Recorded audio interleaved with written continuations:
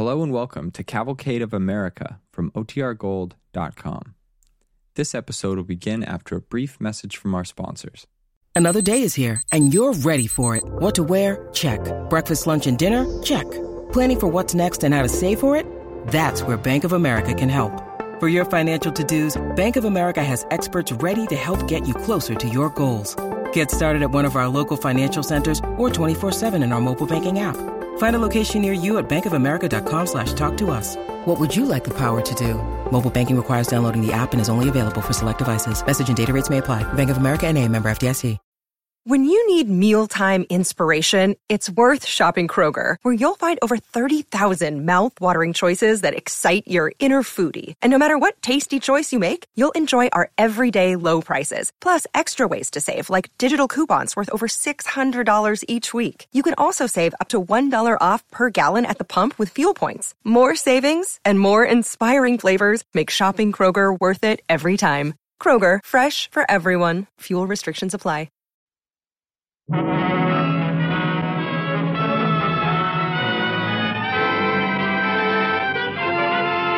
The DuPont Company of Wilmington, Delaware, makers of better things for better living through chemistry, presents the Cavalcade of America. Tonight's star, Richard Widmark, in The Man with a Cargo of Water.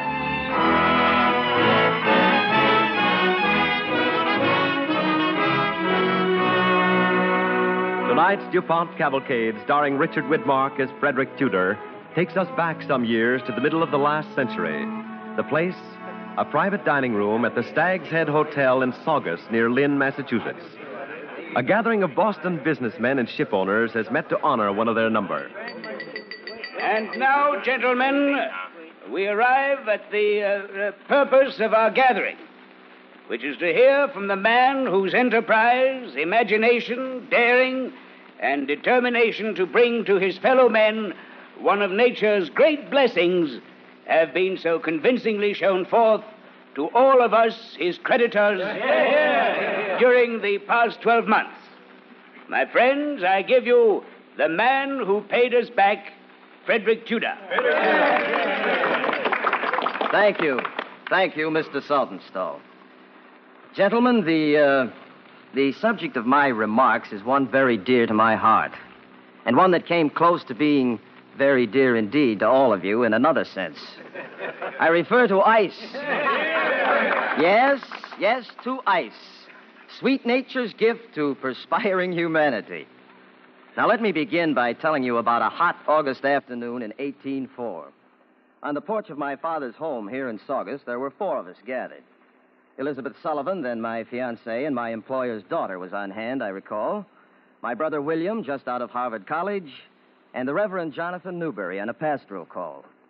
Mr. Newberry expressed the sentiments of all present when he said, Dear me, it certainly is hot. Oh, it certainly is. Yes, indeed. I do believe our New England weather's changing. It's becoming positively tropical. Well, scarcely that. Trying as these temperatures are, I've known worse. And just this summer. And where was that, Mr. Newberry? In the West Indies, Frederick. Oh.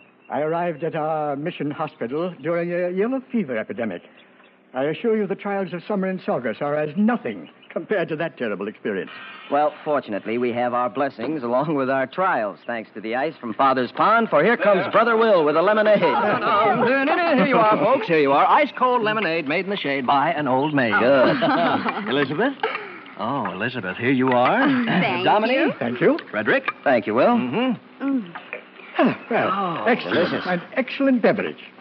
Only my poor friends in Martinique could have ice to cool their fevered brows. There indeed would be a work of mercy. Oh, yes, it would poor indeed. things. Well, why not bring them ice, sir? What was that, Frederick? Well, the notion just occurred to me, sir. Why not export ice to the West Indies in ships? Why, Frederick, what a silly idea. Why? The ice would melt, of course. The ships would sink. My dear brother, have you had a touch of sun, perhaps? No. I'm quite serious, Will. Mr. Newberry says it would be a work of mercy. You'd better stick to Major Sullivan's counting house, old boy. Now, look, we keep ice here all summer, packed in hay, don't we? Mm-hmm. We have ice houses. Why not ice ships? I declare, Frederick, if my father could hear you, he'd dismiss you from the bank. The idea. Now, I've labored in your father's service, my dear, for 7 long years, and I'm still a clerk. No, if we're going to marry, I've got to strike out on my own account. What is your opinion, sir? Could it be done? Well, it never has been done, my boy.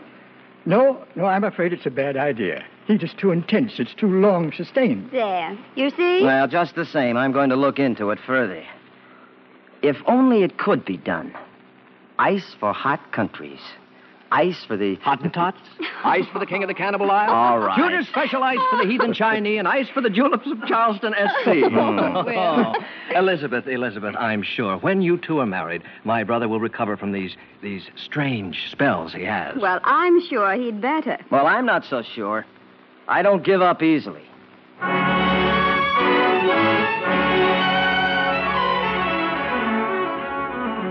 The idea, at first an idle notion, grew and grew in my thoughts as the months went by.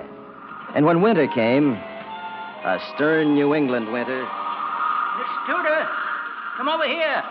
You better take a spell by the fire. Oh, certainly is cold. Well, can't get too cold for cutting ice. When she's cold, she don't snow. And when she don't snow... Yes, I know. When she don't snow, we don't have to scrape the pond.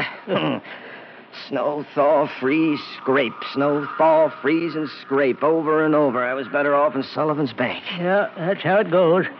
As the fellow in the almanac says, if you don't like our New England weather, just you wait a minute. Well, if she holds off till nightfall, I figure we'll get out 3 more tons today. Yeah. You hired us a ship yet? No, I haven't. Will's trying again in Boston. Oh, look yonder. Coming down the road there. We got a visitor. Oh, I wonder who it could be. Rich folks, by the look of that rig. Yeah. Why, it's Miss Sullivan. It's Elizabeth. Oh, yes. Easy there. Well, Elizabeth, this is a surprise. I thought you said I've come to try once more, Frederick. I've driven all the way from Boston to try to persuade you to give up this insane idea. Now, look, I'm happy to see you, my dear. I'm very happy. But I've decided... Oh, Fred. Don't you know everyone in Boston is laughing at you?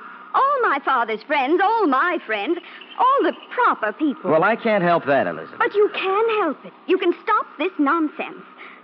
The man with the cargo of water, they call you. Oh, do they? Tell me this. Have you been able to charter a ship? Well, no, not yet. But my brother will. And you never will. Because every ship owner in Boston thinks you're a madman. And I'll not have a lunatic for a husband. A fool, a laughing... All right, now you listen to me, Elizabeth. I've convinced my brother Will, education and all, that my plan will work. Nat, come on over here. Yeah? Elizabeth, this is Nathaniel Wyeth, my foreman. Happy to meet you, ma'am. Nat knows ice, knows how to keep it in hot weather. Nobody knows more about ice than Nat Wyeth, and he believes in this venture, too. I don't care to meet any of your hired hands. Well... Fred Tudor, either you give up this crazy thing or we're through. Well, then, Elizabeth, I guess you know the answer. Goodbye. Get up. You was right. It is cold. Icy cold.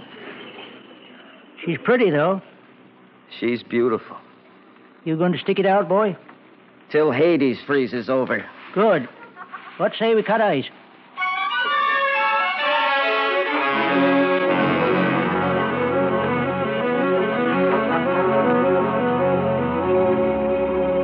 My brother, trying his best, couldn't hire a ship for us, not one single ship. I tried myself in Boston and in Charlestown. All the answers were the same. As I told your brother, Mr. Tudor, the ship Pearl is not available for charter in this odd venture of yours. Shipping ice to the tropics, indeed. But your ship is lying idle right here in the Charles, and my ice is stored on the next I'm wharf. fond of the Pearl, Tudor. She has made my fortune. I have no wish to see her founder with a hold full of water. I'm a busy man. Good day to you, sir. A cargo of ice, did you say, young man? Yes. I said ice. Capital I-C-E, ice. Sorry. I can't let you have the sloop Union. Or any other sloop. Brig, schooner, ketch, yawl, skiff, or rowboat I own. Good day. Tell you what, Tudor. The Brig Favorite is not available for charter, but I'll sell you the Favorite. How much, Captain Ward? How much? Yes. Well, of course, she's old, but she's sturdy, steady, and well found. $10,000? $10,000? $10,000. Oh, no, Captain Ward. My brother and I and Mr. Savage, we've been able to scrape together only $6,500. Goodbye, Captain. Wait, young man, wait a minute. Now, I'm a fool to do this. Yes, an old soft-hearted fool. She's yours for $6,500. I'll take her, Captain Ward. And I'll sail before the week is out.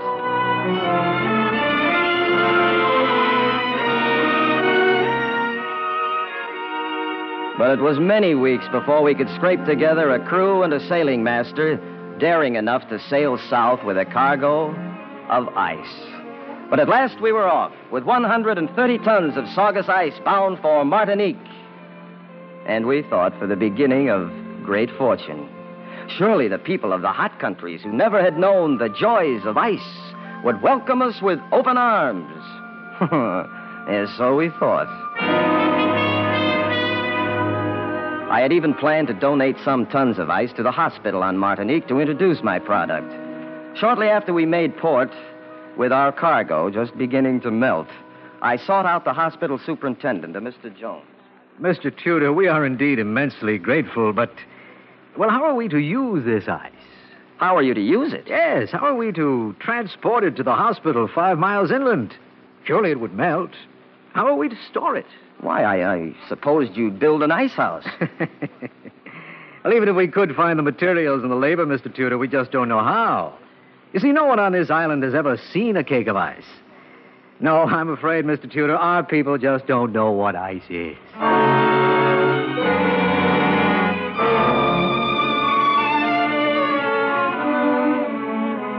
am the proprietor of the Hotel Atlantique, Monsieur Achille Leblanc. Hello. What can I do for you, Mr. Tudor? Mr. LeBlanc, you, I'm sure, know what ice is, what ice is for. Ice? Yes. Oh, ice, yes. He's for skating over. Very charming, very amusing. I've seen the pictures in a book, but why do you wish to discuss this chilly business? Look, better we have a drink. No, the point, Mr. LeBlanc, is this. Out in the harbor, I have a cargo of 130 tons of... No, say 100 tons. Now, 100 tons of ice. 100 tons of ice? Yes. But why? Why? Because I hope to sell it, of course. Mr. Tudor, no one in Martinique wishes to skate. C'est impossible. Oh, no, man. It's not for skating. It's for cooling drinks. Surely you know how that's done. In Paris, yes, so I've heard. But in Martinique, no. Il fait trop chaud. Much too hot. Well, look here. Let me show you. I brought a sample along in this bag. Well, I guess it's all melted. I had to wait on the dock for a carriage, and I guess it melted. How much cost this ice? 3 cents a pound on the ship. So I pay 3 cents for it. I bring it back to my nice Hotel Atlantique. I arrive back, and poof, it's gone. All melt. Voyons, Mr. Tudor. Better we have a drink, no?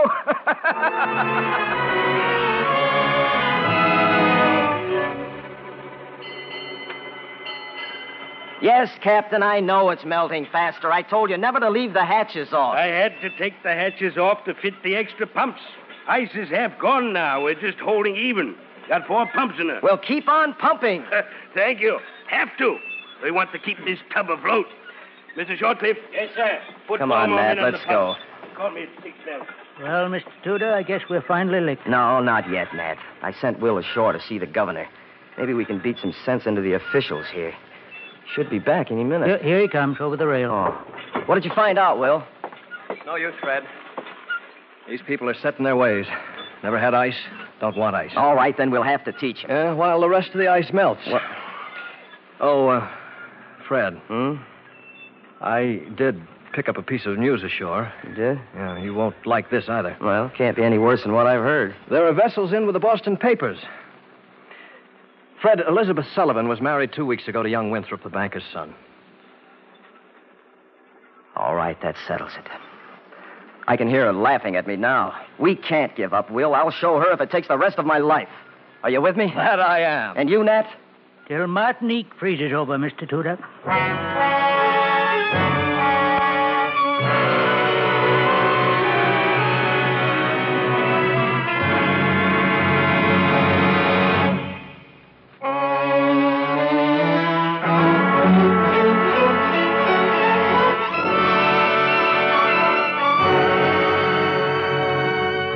The DuPont Cavalcade continues, starring Richard Widmark as Frederick Tudor. Back in the middle 1800s, Mr. Tudor is addressing a testimonial dinner being given by his creditors in his honor. But not all was lost on that first voyage, gentlemen. No, not quite all. I taught the proprietor of the Tivoli Gardens in Martinique how to make ice cream.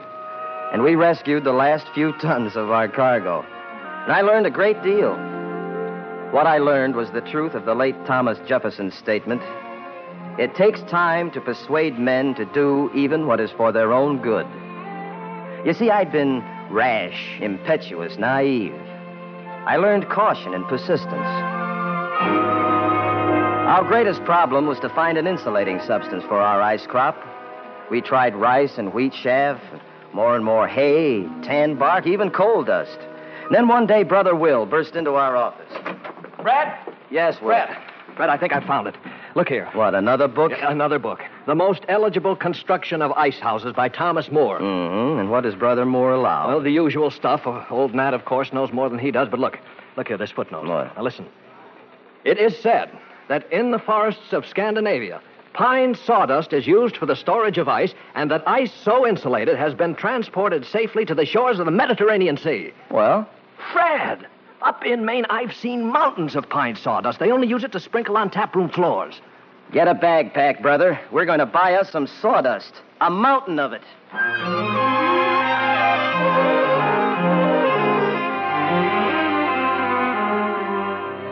Well, gentlemen, the sawdust worked. We built the ice trade. We strove to bring its healthful benefits to our fellow man. And as a result of our efforts, we prospered and we blossomed forth like the Green Bay tree. And then you gentlemen know what happened.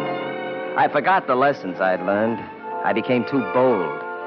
I deserted ice, my true love, and I invested heavily in coffee. But my speculation failed. I was even threatened with jail for my debts. But you gentlemen came to the rescue. I remember the day.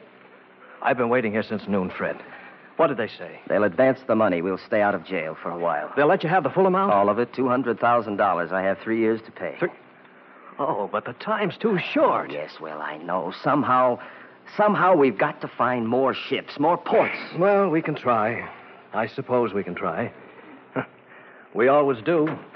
Mr. Tudor? Yes? Mr. Bradford to see you, sir. Well, now, who could that be? He seems to be an Englishman, Mr. Will, and quite a swell. Show him in, Bob. Right this way, Mr. Bradford. Well, good afternoon, gentlemen. Good afternoon. My name is George Bradford. You, sir, Frederick Tudor? That I am, and this is my brother, William. Delighted, gentlemen. Mr. Tudor, your fame has penetrated to the farthest corners of the earth. Oh? All of us who live under the tropic sun are in your everlasting debt. Well, I'm glad to know that someone is in debt to me. I'd thought it the other way around, sir. You are in business difficulty, Mr. Tudor? Well, to put it mildly, yes, I am. I believe your difficulty is over, Mr. Tudor. What? I've been sent to you as a representative of the Anglo-Indian Trading Company. I've journeyed from Calcutta, sir, to ask you to send us your ice. You're from India? Yes, from India. Mr. Tudor, I am prepared to offer you all the worldwide facilities of our firm in return for all the ice you can cut and send us in Calcutta, Bombay, and Madras. Well, you can provide us with return cargoes? Pepper, sir, sugar and spice, ginger and Indian cottons, the best gutta sheeting, palicat handkerchiefs, Madras chintz, emities, and seersuckers. Just send us the ice. Can we make a deal, Mr. Tudor? That we can, sir. That we can.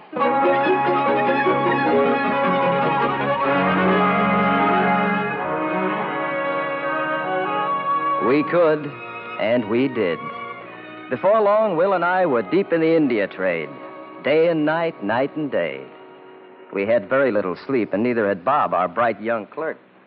Did you call me, sir? Yes, Bob. And you've got to learn to stay awake even after midnight. I do my best, sir. Yes, I'm sure you do. I want you to take down another letter, Bob. To Captain Littlefield, on board the brig Tuscany at Charlestown. My dear Captain Littlefield, you will sail, as planned, with the tide on Friday next, the first of my new fleet. As soon as you have arrived in latitude 12 degrees north, you will have carried ice as far south as it has ever been carried before. And your ship becomes a discovery ship. A happy voyage. Signed, Frederick Tudor, Merchant of Ice. Oh, spell the word ice with a capital I, will you, Bob? Yes, sir. And when you're done, get some sleep, boy.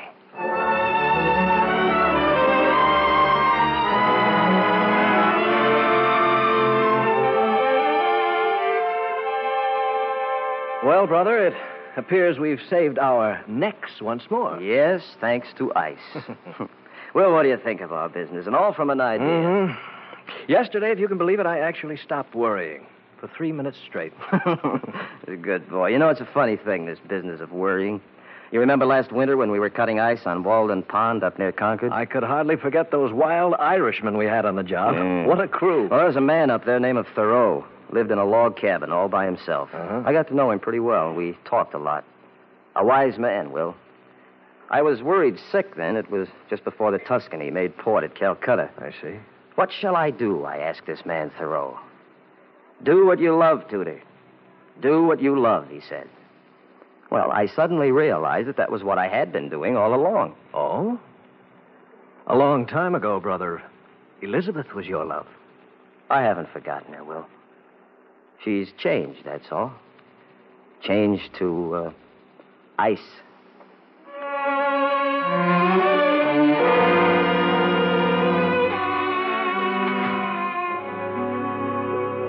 And so, gentlemen, the story has a happy ending. And it has a moral, too, or rather, two morals. The first, you know, you've heard me say again and again. He who gives back at the first repulse, and without striking the second blow, despairs of success, has never been, is not, and never will be a hero in war, in love, or in business. Yes, but there's much more to it than that. There's more to ice, pleasant coolness we all enjoy. How many of you have ever heard of what is called the strange nature of water? Yes, Brother William, of course, and the rest of the Harvard contingent. Well, I never was fortunate enough to attend Harvard College, but I can recognize God's grace when I see it. And I see it in frozen water. Now, maybe I'm blind to all else after so many years, but nevertheless, none of us could live.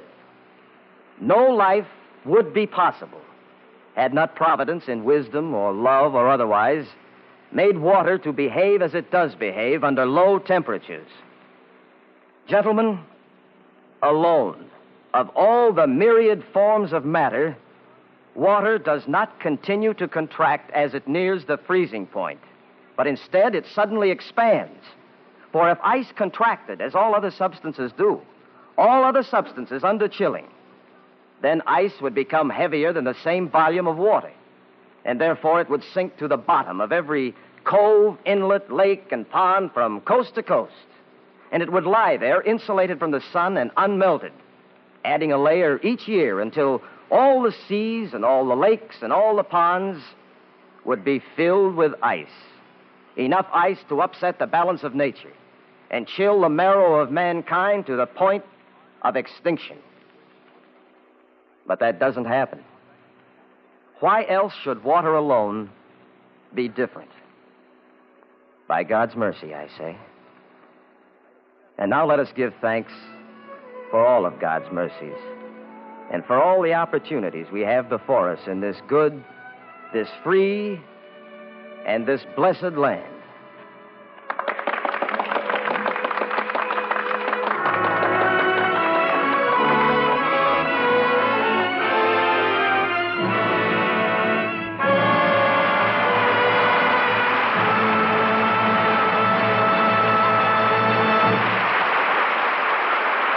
Thanks to Richard Widmark and the Cavalcade Players for tonight's story, The Man with a Cargo of Water. Richard Widmark will return in a moment. Now, our star, Richard Widmark. Thank you. Thank you very much. As a former Cavalcade player, I always look forward to returning to do one of these broadcasts. A number of us who now work in Hollywood began our careers on this program, and naturally our interest in all things Cavalcade continues as keenly as ever. My own leads me to recommend next week's show.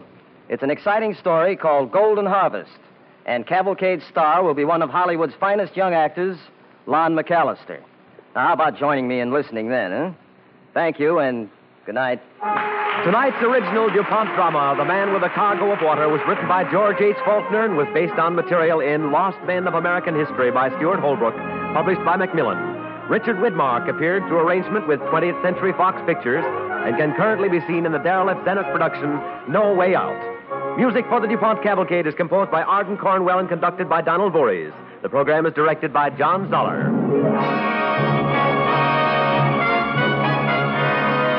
Don't forget, next week, Lon McAllister on the DuPont Cavalcade of America, which comes to you from the Belasco Theater in New York and is sponsored by the DuPont Company of Wilmington, Delaware, makers of better things for better living through chemistry.